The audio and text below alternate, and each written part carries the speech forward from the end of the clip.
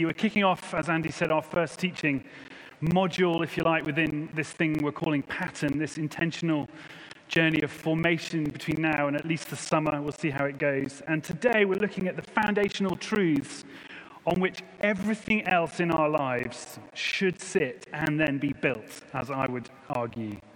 So first up today, we're looking at this idea of the gift of grace, this thing that God is gifting to us, this wonderful gift of grace that transforms and shapes so much of our lives. It's this big truth that's woven through the scriptures that God loves us unconditionally, and that even when we walk away from that love, he continues to love us, continues to reach out to us, seeks after us, forgives us when we come back to him, extends grace to us, and welcomes us back into his family, gives back to us that which he had for us right from the very beginning. That is what God is like. That is the big truth on which we can build our identities as humans in the image of God.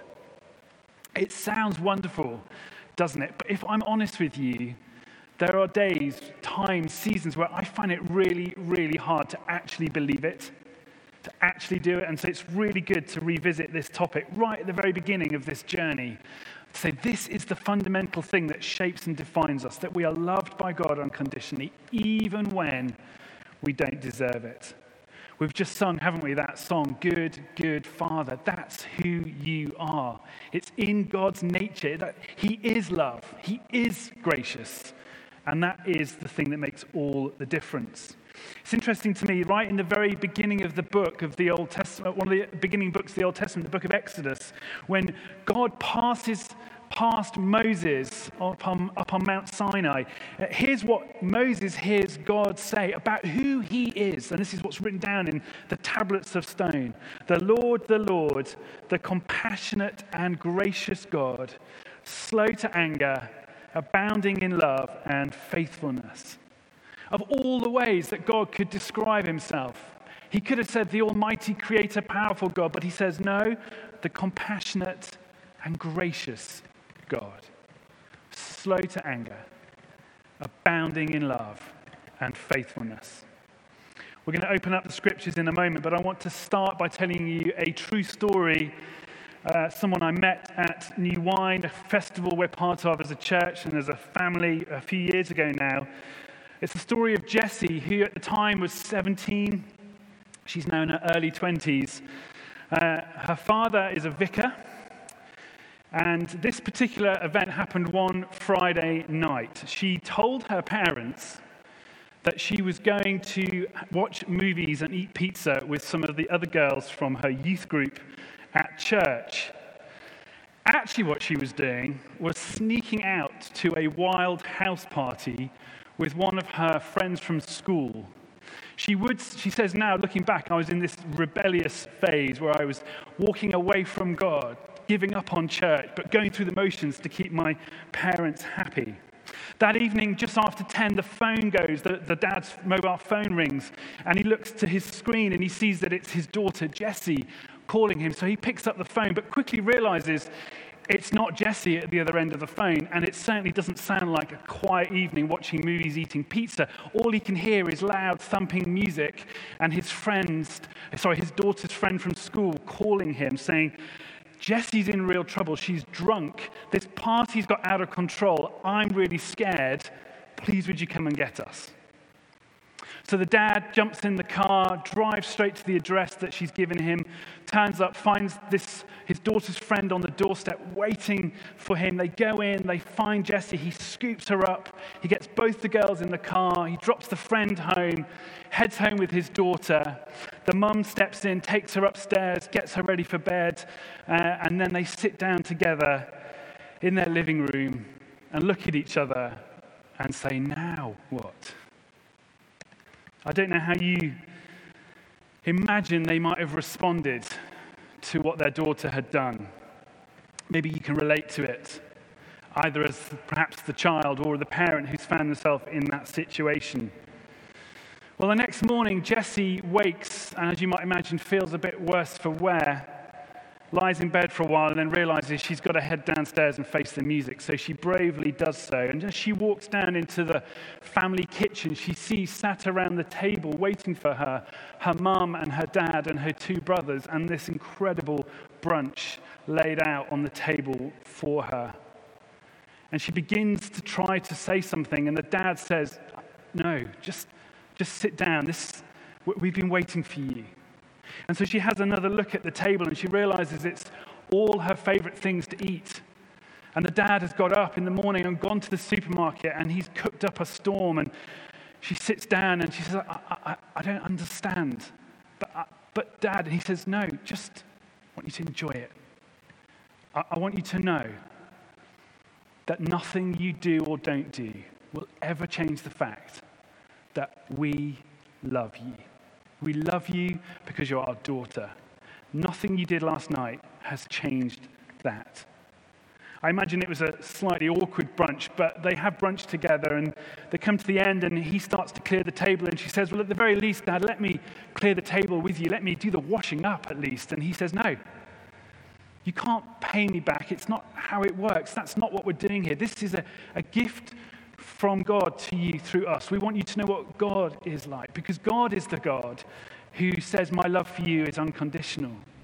You don't deserve this. You can't pay me back for it. But you need to know in this moment of your life that we love you and God loves you unconditionally.'" So actually what you could do is you could go and get dressed because I'm taking you out. At this point, she thought, maybe this is the moment where I'm going to get into some trouble. Maybe this is where the punishment's coming. Maybe this is where the stern lecture from my father is coming up. I don't know. So she goes upstairs, she gets dressed, they jump in the car, and it seems initially that they're heading back to the place where the house party was. And she's wondering, maybe I'm going to have to go and apologize to the owners of the house, or maybe I'm going to have to go and help with the clear up. And before she realizes it, they've turned left at the lights, and they're not going that way at all. They head to the local shopping center. As they pull up into the car park, he says, "What's the name of the shop that sells those trainers you've been saving up for?" And she said, "Dad, no, you can't do that." And he goes, "Yes, I can." She said, I don't understand. I don't deserve this." And he says, Actually, I think you do understand. But I want to buy you these trainers that you've been saving up for. Let me go and buy them. Let me be outrageously generous to you. So eventually she agrees and they get back in the car and she says, "Dad, I just don't understand." And he said, "I want every time you put these on to remember that you are our daughter and that your father and your mother, because God the Father is like this too, want you to always, always know that love is stronger, that mercy triumphs over judgment." Jessie, as you might imagine, was totally transformed by that moment in her life. She never went to a wild party like that anyway again. We'll come back to Jessie in a bit. If you have a Bible, maybe turn to Luke chapter 15. It's going to come up on the screen. This is a parable told by Jesus, a story to articulate profound truth. It's actually perhaps one of the most beautiful of all the parables. Some would say it's in a sense, it's the gospel within the gospel. And it's a similar story. Jesus tells this story to help us understand something of God's character and how grace works. We will go through it a little bit at a time and just see what's going on here. So Luke chapter 15, verses 11 through to 24, starts like this. Jesus continued, "There was a man who had 2 sons. The younger one said to his father, 'Father, give me my share of the estate.' So he divided his property between them.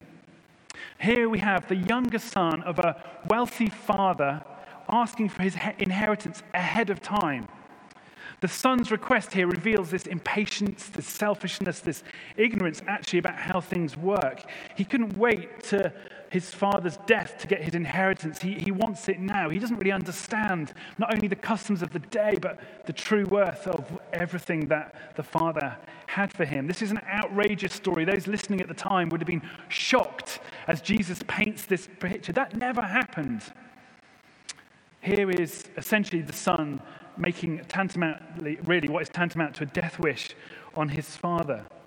It goes on, verse 13, "Not long after that, the younger son got together all he had, set off for a distant country, and there squandered his wealth in wild living.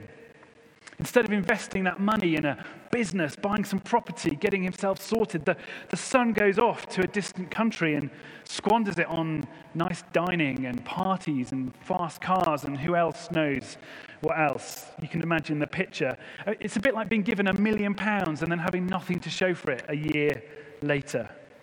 Verse 14, after he had spent everything, there was a severe famine in that whole country, and he began to be in need.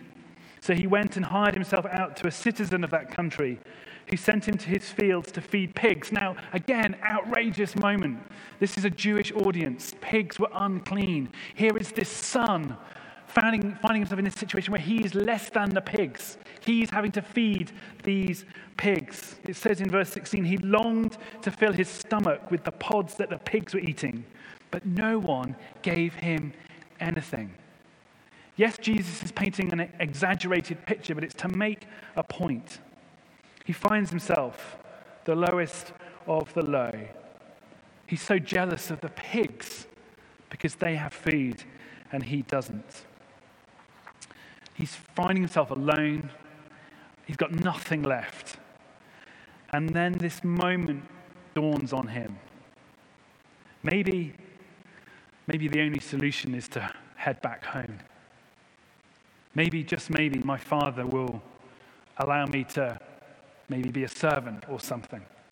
So verse 17, it says, he came to his senses and says, how many of my father's hired servants have food to spare? And here I am, starving to death. It's kind of a logical conclusion. It's got to be better than this. It's pretty awkward, but I'll give it a go. I've got nothing else to lose. So I imagine he sits down and he kind of writes out his little speech, or he rehearses what he's going to say in his mind as he heads home from the far distant country. Here's what we imagine him saying. Verse 18, I will set out and go back to my father and say to him, Father, I've sinned against heaven and against you.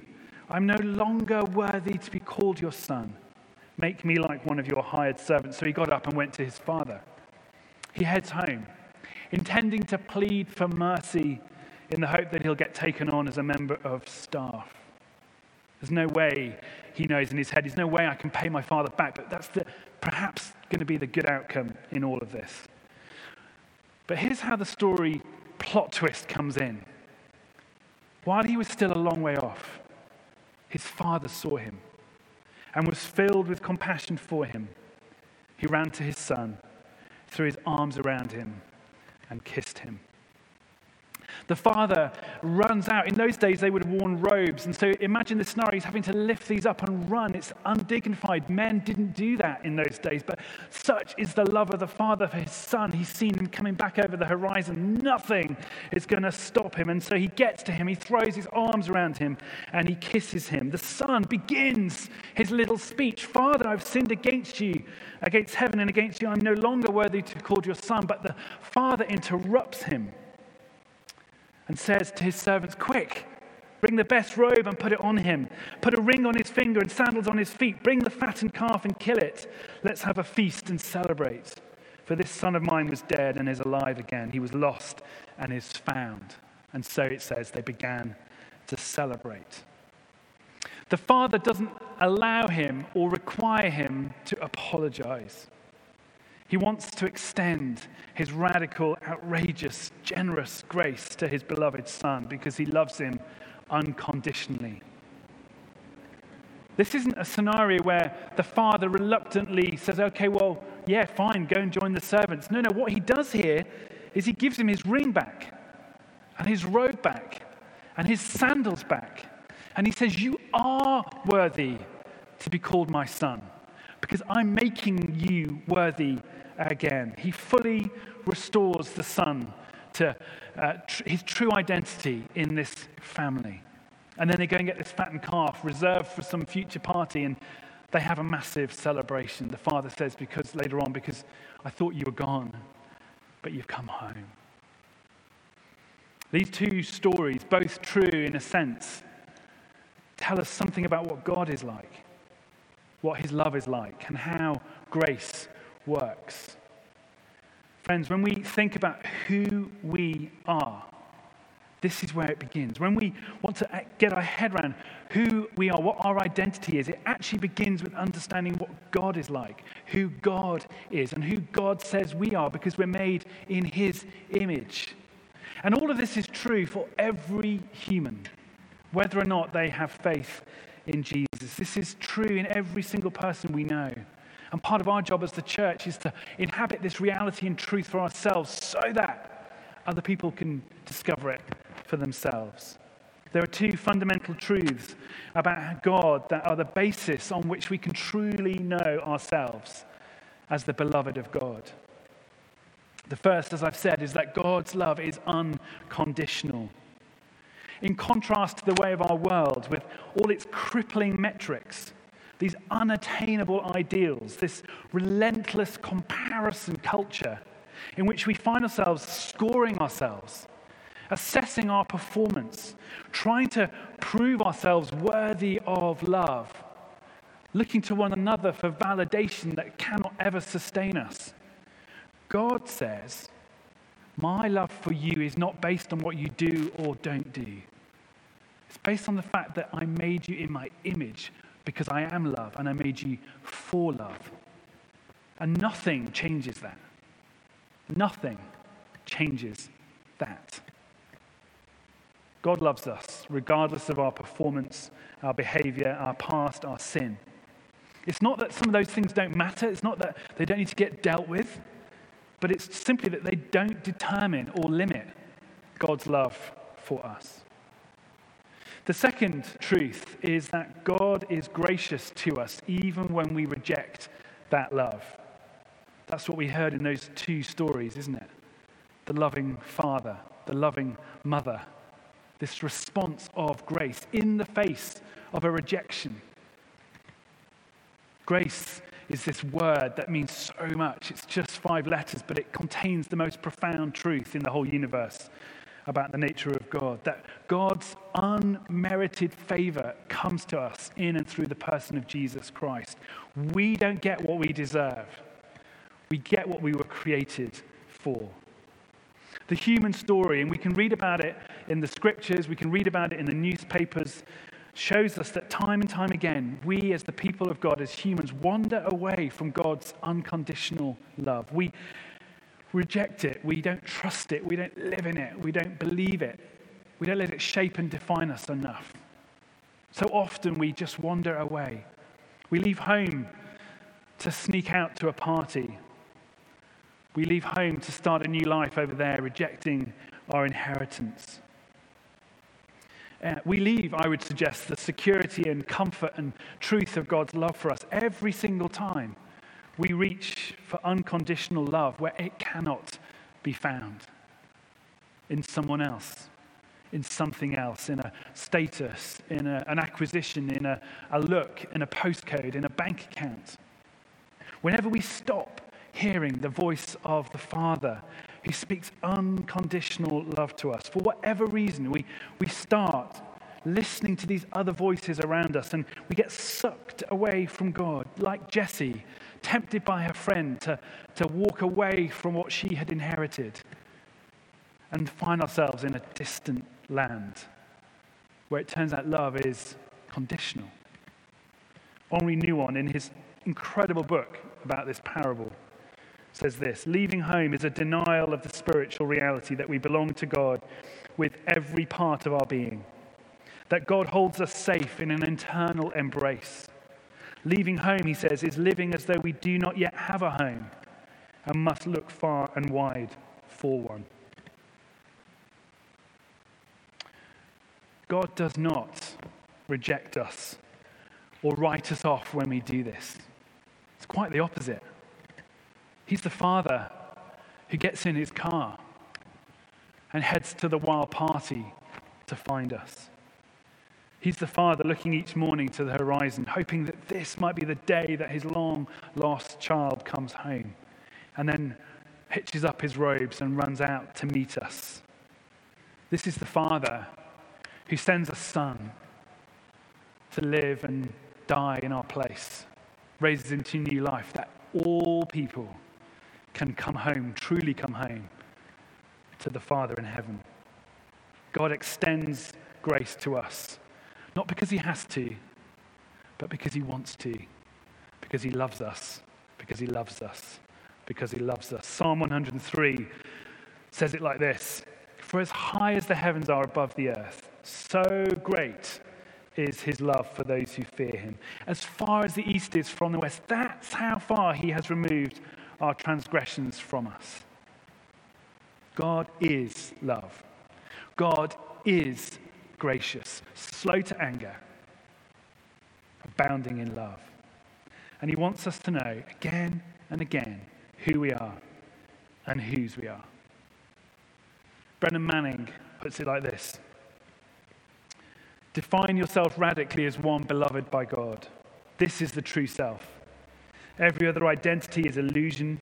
Living in awareness of our belovedness is the axis around which the Christian life revolves. Being the beloved is our identity, the core of our existence. It is not merely a lofty thought, an inspiring idea, or one name among many. It is the name," he says, "by which God knows us and the way he relates to us." Define yourself as one radically beloved by God. A footnote as we end. I heard Jessie's story from her school friend, who by then had come to faith in Jesus, because she had seen the way that Jessie's parents responded to her in that moment, extended grace to her. And she said, "I discovered through how Jessie experienced grace what I had been looking for in those wild parties." And they were serving at a Christian festival, totally different. This is not just good news for us. This is good news for everybody. And when we embrace it for ourselves, we get to show what God is like to other people. And when we emulate the Father just like Jessie's dad did, we get to experience it. They get to experience it, for themselves. Bono, who's an underrated theologian, put it like this: "Grace finds beauty in ugly things. Grace finds goodness in everything." Let's pray.